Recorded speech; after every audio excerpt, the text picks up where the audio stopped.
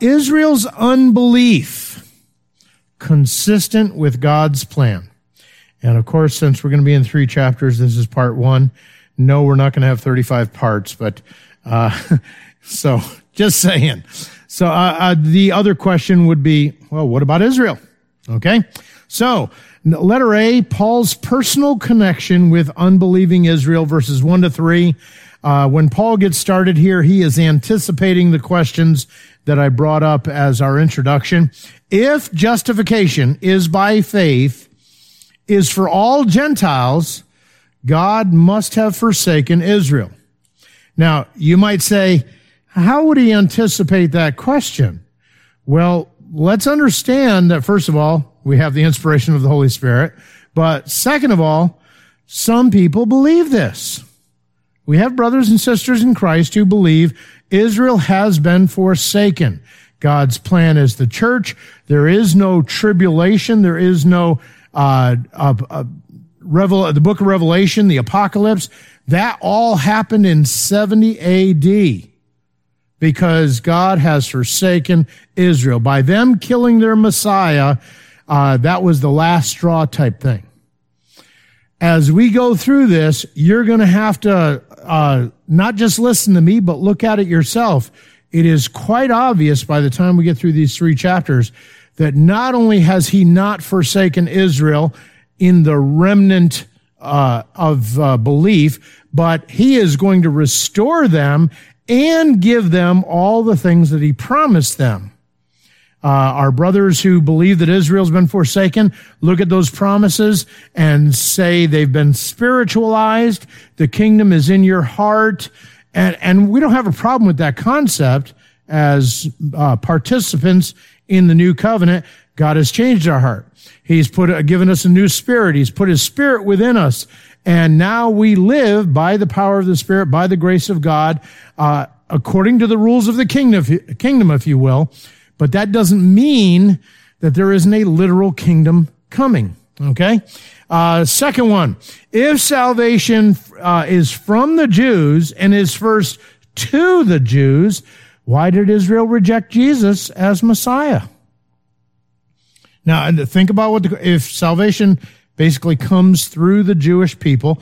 We have the law, we have the prophets. Jesus comes to fulfill the law. He is Jewish. It is part of his job to get Israel back in a right relationship with God, but they rejected him. Why? You'd have thought they would have accepted him. And again, we're going to answer some of those questions also. Letter C, sure, some Jews might believe, but what about the nation of Israel? In Ephesians, we find in chapter 2 that the church is made up of Jews and Gentiles who have believed. Okay, so some Jews have believed. God promised in the Old Testament that there would always be a believing remnant. Okay, but what about the nation? Well, the believing remnant ultimately is going to be the nation of Israel when that time comes. And again, we'll see that as we go along. Number 2, a Jewish perspective. Like Saul, in our understanding, Paul, okay?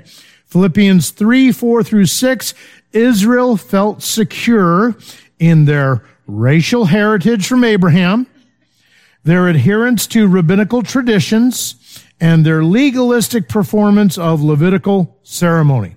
So Philippians 3, 4 to 6 says, though I also might have confidence in the flesh, if anyone else thinks he may have confidence in the flesh, I more so, circumcised the 8th day, of the stock of Israel, of the tribe of Benjamin, a Hebrew of the Hebrews. And listen to this next part. Concerning the law, a Pharisee, concerning zeal, persecuting the church, concerning the righteousness which is in the law, blameless.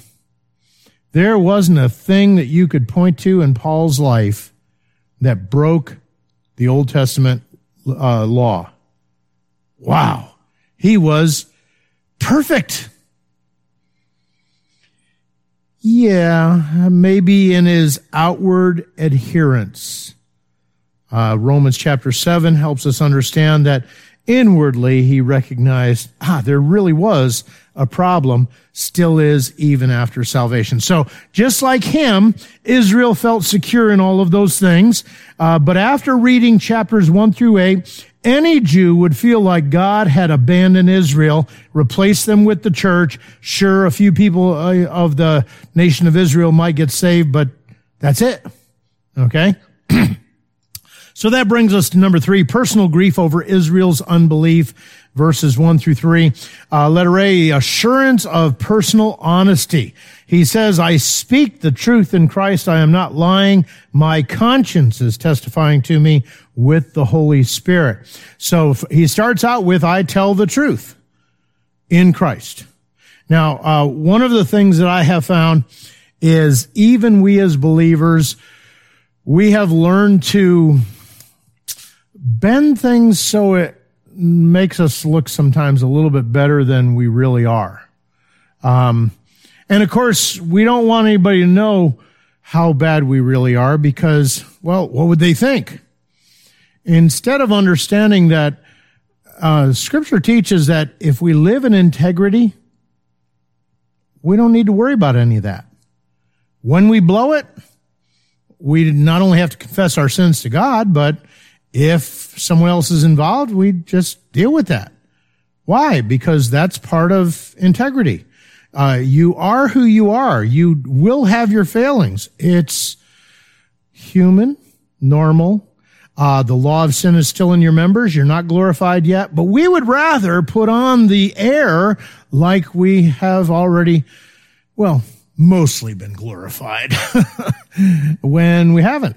So Paul is saying here, look, I'm speaking the truth in Christ, okay? So notice, he's calling on Christ as an indisputable witness. In Romans chapter 1, verses 9 and 10, it says, For God is my witness, whom I serve with my spirit in the gospel of his Son, that without ceasing I make mention of you always in my prayers, making request if by some means now at last I may find a way in the will of God to come to you.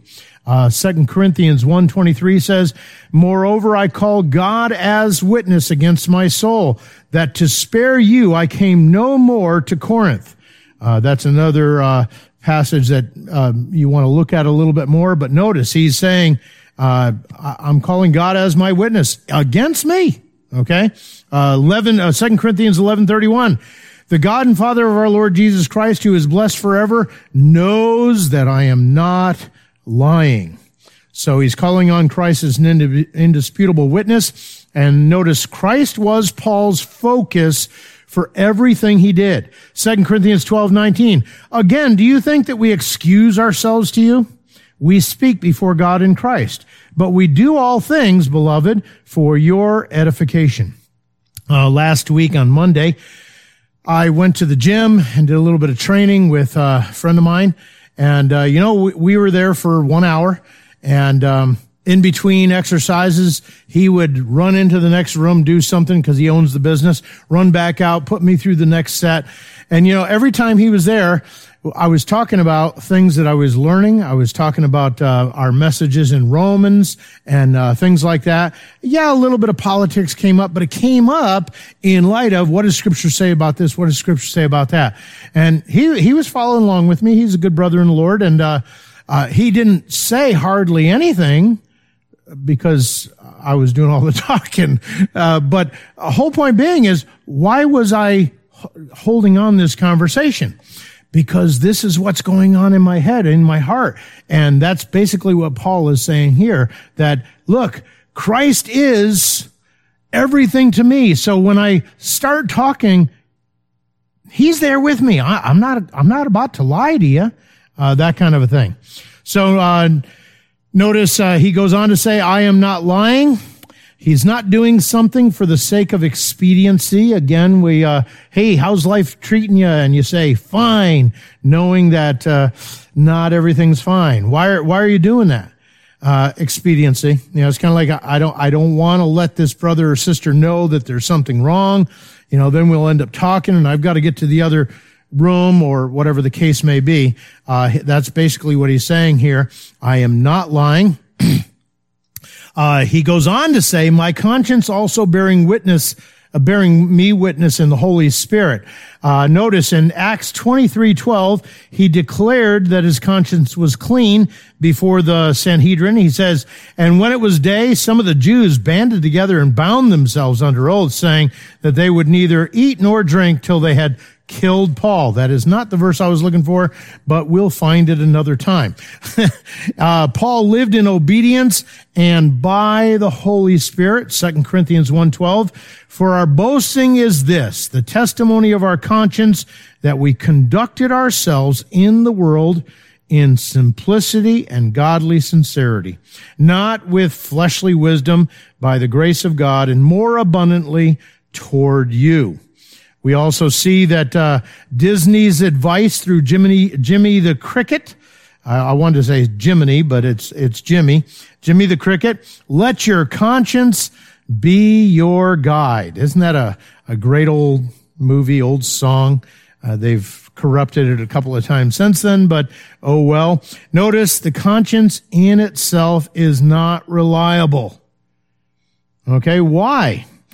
Basically, the conscience is neutral, and it is activated by the nature and understanding of the person to whom it belongs. Now, think about it with me. Raised in a family of 9 kids, mom, dad, stepfather, all have a problem with alcohol. The kids start drugs at a relatively early age. Sexual immorality is sprinkled in there at a relatively early age. So by the time I'm 21, what does my conscience convict me of as being wrong? No. I was on the path. I was going towards alcoholism like there's no tomorrow. I would get paid on Thursday, drink all weekend long, and have enough money for gas to get back and forth to work from Monday to Thursday the following week. You'd have thought that I would have stayed away from it. But no. I was. And it's because the conscience wasn't developed and therefore is left to what I understood and my nature. My nature is twisted just like my father's.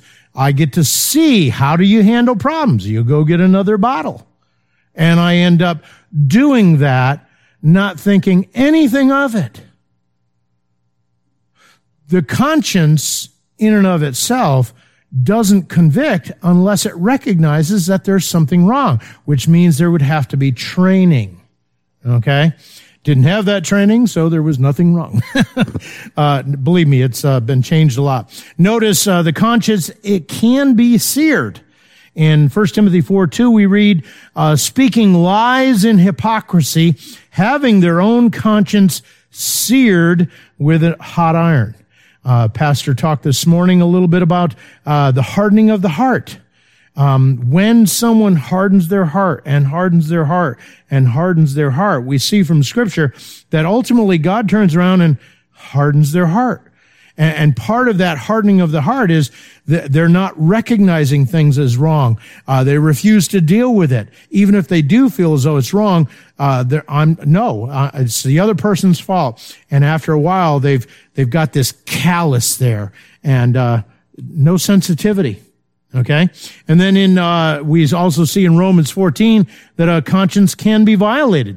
Romans 14:20-23, do not destroy the work of God for the sake of food. All things indeed are pure, but it is evil for a man who eats with offense. It is good neither to eat meat or drink wine, nor do anything by which your brother stumbles or is offended or made weak. Do you have faith? Have it to yourself before God. Happy is he who does not condemn himself in what he approves. But he who doubts is condemned if he eats, because he does not eat from faith, for whatever is not from faith is sin. Now, the problem here is you have one brother that feels as though eating steak is not a problem. Another brother that feels as though, when I was involved in that idolatry, it was all about the food. And so, I think I'm just going to eat vegetables. Not a problem. But here I am eating steak in front of him, and he smells it. kind of like, well, maybe it's not that bad because Brother Al, he's doing it. And so he eats some and immediately is convicted that he's done something wrong because he's back into his idolatry, even though that's not true. He doesn't understand that. Therefore, I have violated his conscience by getting him to do something that he wasn't ready for. Okay? And so it can be violated. Now, that brother, Lord willing, will grow and mature, and someday we'll be able to sit down and have a steak together, maybe. Maybe not. Was that? Yeah, before eternity, because I don't think we're getting any there. What's with that? But whole point being is the conscience in and of itself, neutral, activated by what the person understands, what they've learned by their nature. It is something that can be seared. It can be violated. But we want, Paul is speaking here, not let my conscience be my guide. He says, my conscience also bearing witness in the Holy Spirit. So it's the Holy Spirit that is doing the convicting and straightening out. And so his conscience doesn't bother him. The Holy Spirit isn't giving him any indication. He is telling the truth. He is not lying.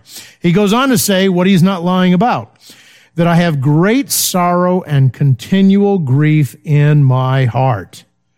Great sorrow, continual grief. This is the same kind of grief that Samuel had when Saul blew it. Saul has gone and made the offering. He was supposed to wait for Samuel. People were starting to leave, and he was afraid if they left, they wouldn't have enough soldiers. And so he went ahead and did the sacrifice, which was for the judge or the priest, not for the king. And then, of course, he made excuses about the whole thing. And Samuel has to tell him, God has rejected you. The thing was Samuel kind of liked Saul. I mean, head and shoulders taller than everybody else, good-looking guy. He's our king. Yeah, just because he's from the wrong tribe doesn't really matter. I mean, God's the one that told me, and he hasn't met David yet. Okay, so he is having great sorrow about Saul having been rejected. How about Jeremiah? Jeremiah, the grief that he had for his people. Jeremiah 9:1 says, "Oh, that my head were waters and my eyes a fountain of tears, that I might weep day and night for the slain of the daughter of my people." I don't know about you, but when I look at what's going on in the United States today, it does cause a certain amount of grief knowing that God has blessed us like, wow, and here we are going in the direction that we're going. And yeah, we can talk about the foolishness of some of the leadership decisions and stuff like that, but we are doing everything we can to run away from God when we really need to be running back to Him. That's the kind of grief that Jeremiah was exhibiting here. In chapter 13, verses 15 to 17, hear and give ear. Do not be proud, for the Lord has spoken. Give glory to the Lord your God before He causes darkness and before your feet stumble on the dark mountains. And while you are looking for light, He turns it into shadow of death and makes it dense dark. But if you will not hear it, my soul will weep in secret for your pride. My eyes will weep bitterly and run down with tears because the Lord's flock has been taken captive. Jeremiah's desire for the people of Israel was such that at one point he starts to stand up for them before God. And God turns right around and says, Jeremiah, you can repent right now or else. Kind of like, whoa. So he was very involved emotionally with what was happening to his people, and that's the same kind of grief that Paul is experiencing for Israel. Notice number 2 here. Though Paul was the apostle to the Gentiles, Romans 11:13, he was also appointed to proclaim the gospel to the children of Israel. Acts 9:15, but the Lord said to him, go, for he is a chosen vessel of mine to bear my name before Gentile kings and the children of Israel. So he did have a heart for his people. The depth of Paul's grief, he says, "For I could wish." Now, the reason why I have Romans 8:38 and 39 there is because Paul knows that what he's about to say is impossible. We talked about it last week. What can separate us from the love of God in Christ Jesus? Nothing. Paul's the one that wrote that. He knows it. And yet here he is. He didn't take a week off and then start to write chapter 9 forgetting what he said. He's writing this letter probably in one sitting, and he's moved right into chapter 9 because when Paul wrote it, there were no chapter divisions, no verse divisions. So this is following Romans 8:38 and 39. There's an open qualifier here. For I could wish. He knows he couldn't reject the salvation and be accursed, which means being devoted to destruction in eternal hell, and thus separated from Christ. But he's using this expression as a hyperbole, spoken from the heart, not from theological understanding. Okay, again, he knows it can't happen, but he's trying to help us understand the great sorrow and grief that he has towards Israel. Notice the heart of God for his creation in John 3:16, for God so loved the world that he gave his only begotten son. I mean, here we're talking about God existing in three persons for a time word outside of time, for eternity in the past. Okay? He creates. The creation goes awry. And he is willing to give of himself his son. Now, it's not his son in the sense of we have children. It's a role that Jesus plays. He's willing to give of himself to pay the penalty from the condemnation that he is going to bring about. He's willing to go through that for his creation. And so you see that same kind of thing in Paul's love for Israel at this point. The heart of God demonstrated in his sanctified people. Think about Moses for a moment. If Moses says, "Yet now if you will forgive their sin, but if not, I pray, blot me out of your book which you have written." Okay, Moses is basically doing the same kind of thing, but it's not as though this surprised God. Oh, wow, Moses loves these people more than I do. No, he was given Moses an opportunity for the eternal life that dwelt in him to show itself. Okay, so this is the image of God in Moses, showing God's love for his own people. If you're going to do this to them, then you might as well just take me out also. And then, of course, over the years, how about John Knox? He says, "Give me Scotland or I die." I don't know if I got that accent right. Pastor does a better Scottish accent than I do, and an Indian accent, and a couple others. Right, Pastor? No. Here's a guy that he just wants to win people to Christ. Okay?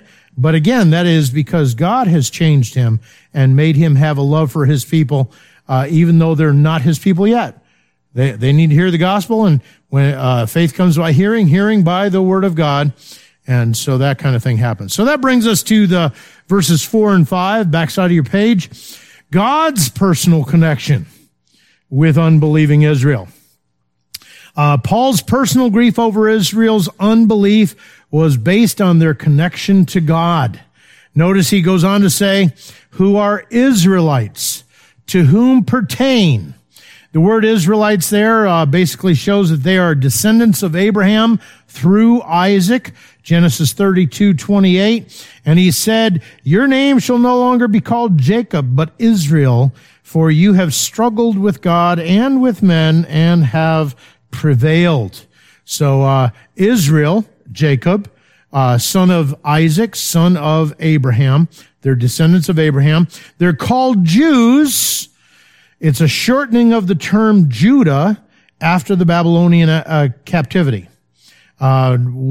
Talking to someone here recently, and they said, do you think that the Jews, which there's no such thing as Jews. It's kind of like, Why do people got to get hung up on stuff like this? It's just a shortening of the term Judah. Why?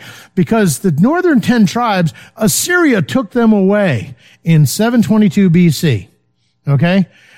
Maybe a few of them returned because of lions in the street and all that kind of stuff. But ultimately, all that is left in Israel is Judah and whatever, there was some Levites in there, and Simeon was actually within the tribe of Judah. We don't hear too much about him.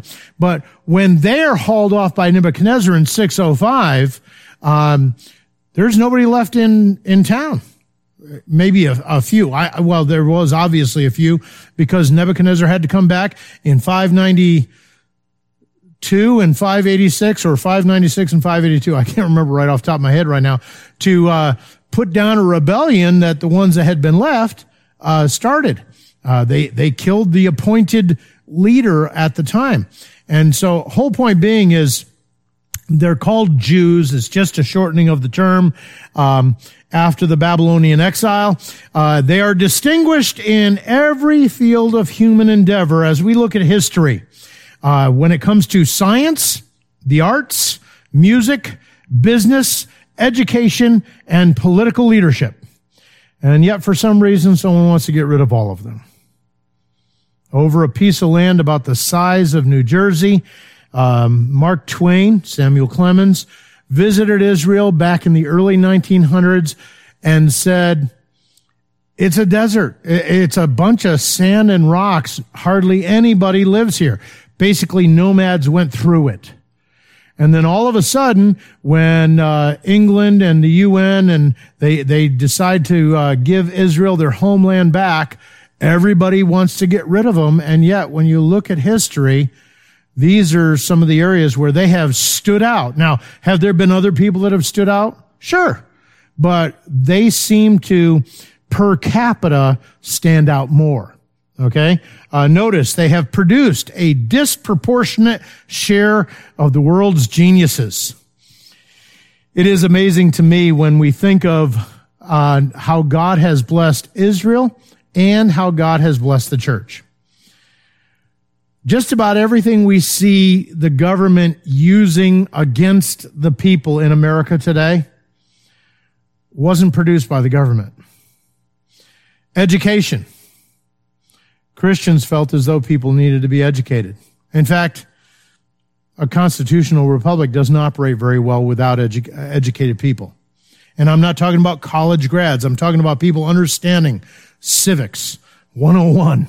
Okay? And of course, we seem to be going down the path. Why? Because when the government took education over, what did we do? We've got to dumb these people down. And let's face it, before early 60s, African Americans voted majority Republican. Why? The Republican Party had done what was necessary to free them from slavery. In fact, every major vote that had to do with freeing or giving more freedom to African American people was voted like 86 to 96% yay by the Republicans and almost 100% nay by the Democrats. Okay? Interesting how that works. And then we got the New Deal comes along. Well, I don't know if it was a New Deal. It's one of those things where welfare and all that kind of stuff. And ever since then, African Americans have voted primarily for Democrats. Why? We tell you enough lies, you believe them, and see, and I've heard this from white people, the parties switched. One Democrat became a Republican. And yet, they feel, Martin Luther King Jr., Republican. First Republican African-American representative, 1873, I think it is. First minority representative for the Democrat Party, 1992. Tell me which one. And yet, dumbing down, let's dumb them down, and they keep on voting. And they're not the only ones, okay? Plenty of white people vote Democrat when, if you just look at the last three administrations. When were things good? When were things not so good? See what I'm saying? But again, education. How about medicine? Where did medicine come from? A lot of Christian people looking at how we can work with God to bring about good health or saving procedures and stuff like that. Now, did the secular world and science and all that kind of take that over? Sure. Yeah. I'm not disagreeing, and they've come up with good things. But again, why did that happen? Because God blesses his people to do things to help a society, and yet, even with it produced a disproportionate share of world's geniuses. Now, mind you, because Israel is unbelieving, some of those geniuses are really smart in the wrong direction, but they still are pretty smart people. And then how about the adoption? If you look at Exodus 4:22, Deuteronomy 14:1, Jeremiah 31:9, Hosea 11:1, God is the one that says, Israel is my children, my son. So he adopted them as his son. Also in Deuteronomy 7:6, Hebrews 8 through 10, Israel is his special people. Now you'll notice one of those passages is in the New Testament. After they have rejected Jesus Christ as their Messiah. Hebrews 8, let me read it for you here. Got to find it. There it is. Because finding fault with them, he says, Behold, the days are coming, says the Lord, when I will make a new covenant with the house of Israel and with the house of Judah, not according to the covenant that I made with their fathers in the day when I took them by the hand to lead them out of the land of Egypt, because they did not continue in my covenant, and I disregarded them, says the Lord. For this is the covenant that I will make with the house of Israel after those days, says the Lord. I will put my laws in their mind and write them on their hearts. I will be their God, and they shall be my people. Now, this is after the rejection of the Messiah. When the church age has started, after that, and God is talking future, I'm going to do this. Why? Because they are my special people. Okay? And then, of course, something else that was given to Israel, the glory. God revealed himself through the Shekinah glory. We see that in Exodus 16, 24, 29, Leviticus 9, 1 Kings 8, Psalm 63, 2, especially when it came to the tabernacle in the temple. That pillar of cloud came over the Holy of Holies, and the priests actually had to leave the building. Because Elvis was still there. No, because of the Shekinah glory. Okay. That was God revealing himself to them. And we also see in Ezekiel chapters 8 through 10, where because of the sins of Israel, the Shekinah glory, if you read it, it starts midway through 9. It basically explains why, but in midway through 9 through first part of 10, the Holy Spirit leaves the Holy of Holies and then leaves the temple area, and then goes out to the gate of the city, and then goes up on the Mount of Olives, and stops, turns around, takes another look, and then ascends. Whole point being is, excuse me, it's obvious through the description that God didn't want to do it. But the Shekinah left due to their sin. He also gave to them the covenants. We have the Abrahamic covenant in Genesis 12, 15 to 17, dealing with the land. Now, why is that important? God has said that he is giving the land to the descendants of Abraham, and Abraham didn't have to do anything. This is what I'm going to do for you. It wasn't a conditional covenant. So the land belongs to Israel. Okay? Then we have the Mosaic covenant. That's basically Exodus 19 through 31, Deuteronomy 29 through 30, dealing with the law. And then we have the Davidic covenant. Within the Davidic covenant, we see an eternal kingdom. 2 Samuel 7, 6 to 16. We also see redemption for his people through David's son. Not talking about Solomon or any of the ones thereafter until we get to Christ. Okay? Jeremiah 31 to 34 is the declaration of the new covenant. Ezekiel 37:26, again, a portion of that. And then, of course, Israel also received the law. The giving of the law pertained to them. Psalm 147:19, he declares his word to Jacob, his statutes and his judgments to Israel. Romans 3:2, much in every way, chiefly because to them, Israel, were committed the oracles of God.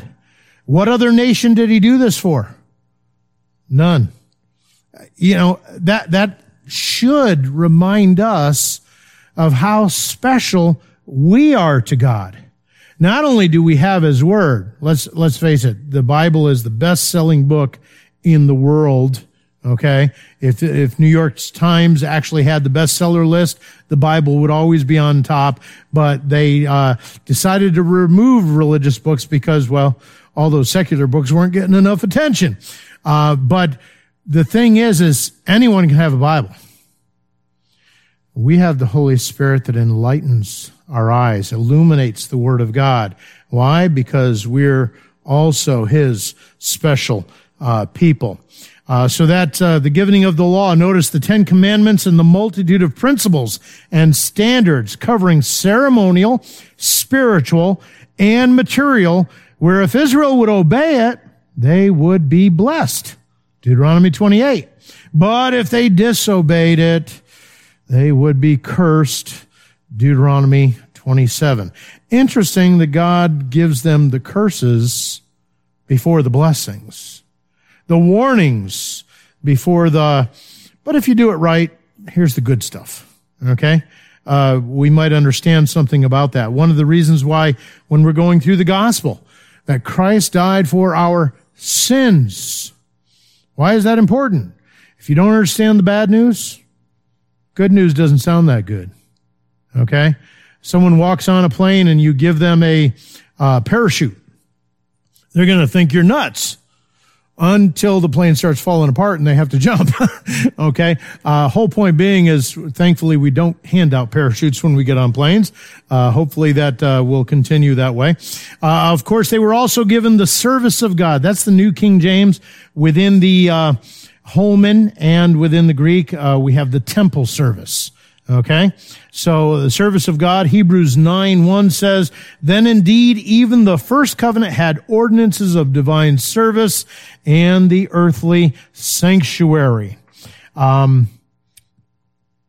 Notice it refers to the temple, the ceremonial system, the sacrifices, the offerings, and the cleansings. In essence, the temple worship was the opportunity to meet with God. Again, Exodus 29:43 through 46. And there I will meet with the children of Israel, and the tabernacle shall be sanctified by my glory. So I will consecrate the tabernacle of meeting and the altar. I will also consecrate both Aaron and his sons to minister to me as priests. I will dwell among the children of Israel, and I will be their God. And they shall know that I am the Lord their God, who brought them up out of the land of Egypt, that I may dwell among them. I am the Lord their God. Now, why is that important? Think with me for just a moment. God puts man in the garden, gives him a few commands, one negative, a bunch of positives, okay? Man falls. But before he fell, or after he fell, what do we find out? God comes and visits him, meets with him in the cool of the afternoon. It must have been a wonderful place, because most afternoons, not that cool, if you know what I mean. I was out mowing a lawn today. It's kind of just soaked. And then I came inside where it wasn't really that hot, but it's kind of like, can we turn on the air? We didn't. It was only 75, but I just felt really, really hot. God came and met with them in the cool of the afternoon. God's the one that has always initiated this, hey, let's sit down and talk. If you go to Isaiah, let us sit down and counsel together. Though your sins are as scarlet, I'll wash them white as snow. And of course, what was Israel's response? Nah, not right now. Maybe later. That kind of thing. So, The temple and all that went with that, the tabernacle and all that went with that, was an opportunity for the people to meet with God. Also pertaining to Israel was the promises. Throughout the Old Testament, we have a coming Messiah. We have an eternal kingdom. And though it's hard for us to see it sometimes, even eternal life is something that some in the Old Testament understood about. When you read the writings of David in the Psalms, it's kind of like this guy had more of a clue than many of the progressive Christians in today's day and age. I say Christians, if they're progressive, I'm not so sure. But again, that's between them and God right now. Whole point being is he had a clue. He knew that when that baby died, there was no further reason to sit there and mourn and with ashes and sackcloth. He got up, he took a shower, came in to eat, and his servants are all sitting there going, "We don't understand." He goes, "Look, while the baby was still alive, I could pray and maybe God would show grace. But now the baby's gone. I'm going to go and be with him." He was not talking about the grave. He was talking about being with that baby. But he's not going to come back here and be with me. Okay? So David did have a clue, though sometimes when we read the Old Testament, we don't see eternal life as a major topic. And it's not a major topic, but it is there. How about the promises that are spoken of by Peter on Pentecost? In Acts chapter 2, verse 39, it says, "For the promises to you and to your children, and to all who are afar off, as many as the Lord our God will call." And then, of course, we also have the promises spoken of by Paul to the Jews in Galatia in Acts chapter 13, verses 32 through 34. "And we declare to you glad tidings, that promise which was made to the fathers. God has fulfilled this for us, their children, in that he raised up Jesus." Think about that. That's a fulfillment of a promise. Yeah, remember that Davidic covenant where he was going to have a son that was going to rule in an eternal kingdom forever? Yeah, okay. That doesn't happen when this servant of God was going to take on our sins and iniquities and suffer for them and die for them, unless he's raised again. Interesting. So he goes on to say, raised up Jesus, as it is also written in the second Psalm, "You are my son, today I have begotten you." And that he raised him up from the dead, no more to return to corruption. He has spoken thus, "I will give you the sure mercies of David." Okay? So they have the promises. They also have the fathers. We have Abraham, Isaac, Jacob, whose name is changed to Israel. Deuteronomy 10:15. How about Acts 3:25? "You are the sons of the prophets and of the covenant which God made with our fathers, saying, Abraham, and in your seed all the families of the earth shall be blessed." Romans 11:28. "Concerning the gospel, they," Jewish people, "are enemies for your sake. But concerning the election, they are beloved for the sake of the fathers." Okay? And then, of course, we have letter I, "And from whom, according to the flesh, Christ came." Jeremiah 23:6, "In his day, Judah will be saved, and Israel will dwell safely. Now this is his name by which he will be called, the Lord our righteousness." Right up here. Jehovah Tzidkenu. The Lord our righteousness. Remember, God made him who knew no sin to be sin for us, so that we might be made the righteousness of God in him. The Lord our righteousness. Now, where's that verse found again? Jeremiah, Old Testament. How about Romans 1:3? "Concerning his son, Jesus Christ our Lord, who was born of the seed of David, according to the flesh." Yes, I do have it here. Notice, excuse me, preordained to be a descendant of Abraham and of David. John 4:22-26, you worship what you do not know. We know what we worship, for salvation is of the Jews. But the hour is coming, and now is, when true worshipers will worship the Father in spirit and truth, for the Father is seeking such to worship him. God is spirit, and those who worship him must worship him in spirit and truth. And the woman said, I know the Messiah is coming, who is called Christ. When he comes, he will tell us all things.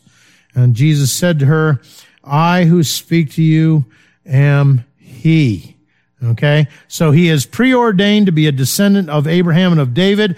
In Matthew chapter 1, verses 1-17, this is the genealogy of Joseph. Okay, now Joseph is, if you will, his adopted dad. Some would go so far as to say stepdad, but that would seem to indicate that, there was a divorce and a new marriage, and no, there was only one marriage, and Joseph got to be, if you will, Jesus' adopted dad while he was here on earth. In Luke chapter 3, verses 23-38, the genealogy of Mary. Now, why is that all important? Well, it's interesting. In both genealogies, you're going to see David. In Joseph's genealogy, you're going to see David begot Solomon. So the kingly right comes through Joseph. Yeah, but Joseph isn't his... Yeah, he is. He's his adopted dad. He has the right to be king because of Joseph. If you go back to Mary's genealogy, the son of David is Nathan. So he gets his humanity from her side of the family, being a seed of David. He gets his right to be king from his side of the family. So that is all there and all preordained. I know some people don't like this whole idea of predestination, preordination, and all that kind of stuff. Look, if it makes you feel better that God permitted something, go with it. But can I tell you something? Count it all joy when you fall into various trials, knowing this, that the trial of your faith produces perseverance, endurance, patience. Later on in the same chapter, every good and perfect gift is from above.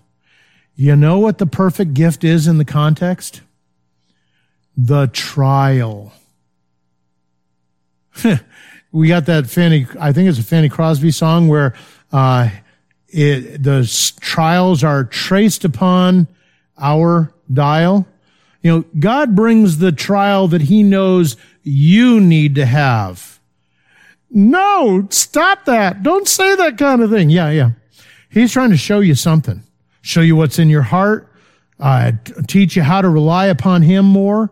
And notice he doesn't tempt you in areas that it's not a big deal for you.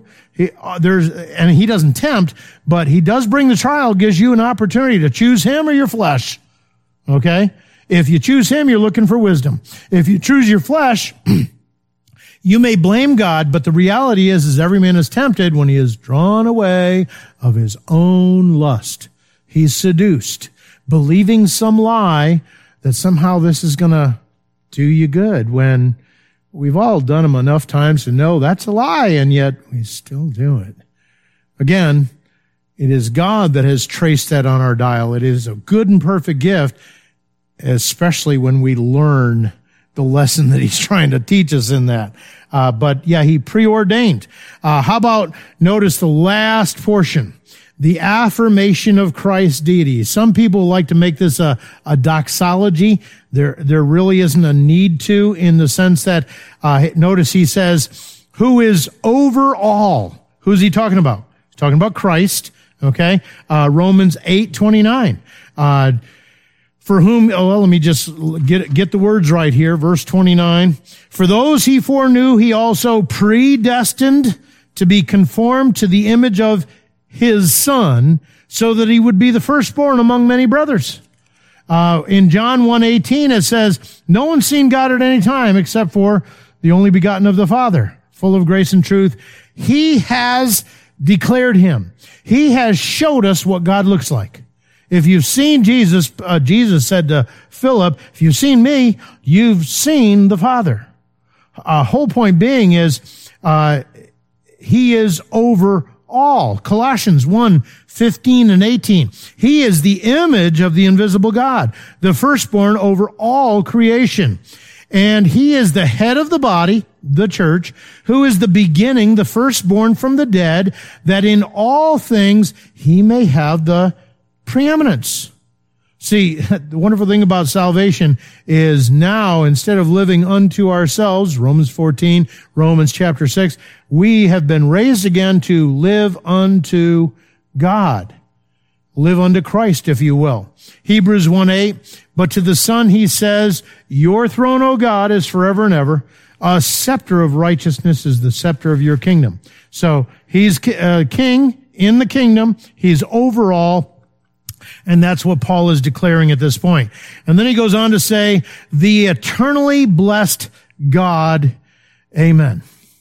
John 1:1, in the beginning was the Word, and the Word was with God. The idea of in communion, a face-to-face relationship. And the Word was God. And we find out later the Word became flesh and dwelt among us. He tabernacled among us. And we have seen his glory, the glory of the only begotten of the Father, full of grace and truth. In 1 John 5:20 it says, and we know that the Son of God has come and has given us an understanding that we may know him who is true. And we are in him who is true, in his Son, Jesus Christ. This is the true God, and you could say, this is eternal life. So this last part is an affirmation of Christ's deity. And it's interesting because, again, look around and listen to some of the things that people are saying. And after 2,000 years, you'd kind of figure they'd get this one right. I remember hearing one of these progressive Christians here recently talking about how Jesus was racist. He was rebuked. He repented. Kind of like, you really don't understand what happened, do you? The Syrophoenician woman who came and said, you know, my daughter, she's got a problem. Could you do something about it? He goes, look, I've come to the children of Israel, and it's not right to give the bread of the children to the dogs. At that point, this progressive Christian said, he's being racist because she's a Syrophoenician woman, not an Israelite. No, his program was get Israel back on track so they could be a light to the world, so that the world too would come to God. That was God's plan all along. And he was there for them. And she said, yeah, but even the dogs get to eat the crumbs that fall off the table. She says this because she is a woman of faith, knowing that he is the only one that can help me at this time. Okay? And so Jesus repents. Go your way, your daughter's healed. No, he didn't repent. He didn't turn from being racist because he wasn't racist in the first place. But he is God. Therefore, he knows all things. And so he's not doing anything wrong. He's drawing that faith out of her so that he can act on her behalf because he's gracious and merciful and loving. And like I say, after 2,000 years, you think people would figure it out. He is God come in the flesh. And yet, no. One group, you probably heard of the Da Vinci Code, Tom Hanks movie, a book before that. They believe that Jesus passed out on the cross. And they put him in that cool grave, and the cool air woke him up, and he moved off to France with Mary Magdalene and had kids. France? Really? Maybe America, but not France. Whole point being is, look, if Jesus isn't God and died to pay for our sins, then we're all still in our sins. And let's face it, as Christians, if Jesus just died and didn't rise again, we above all people are without hope. So that gets us started on chapter 9. And as we go through this, we're going to see Israel's unbelief is part of God's plan because Israel wasn't doing what they were supposed to do.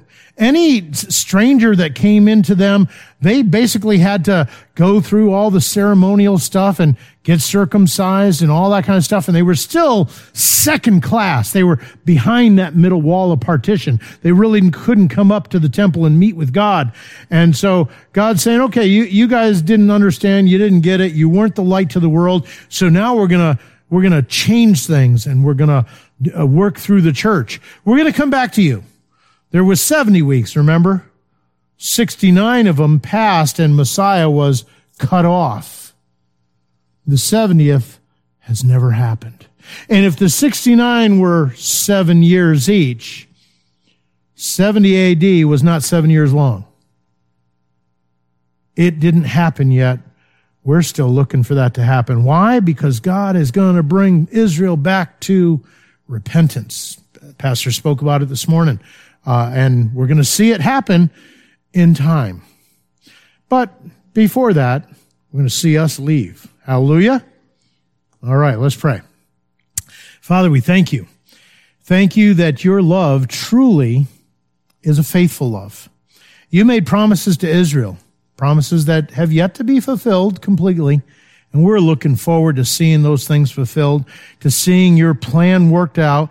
In the meantime, we ask, Lord, that you would grant to us wisdom and grace as we deal with Jewish people from time to time, that we would not make our judgments, that we would not think somehow that they are out of it and we're in it, but that we would recognize for the time being their unbelief is part of your plan.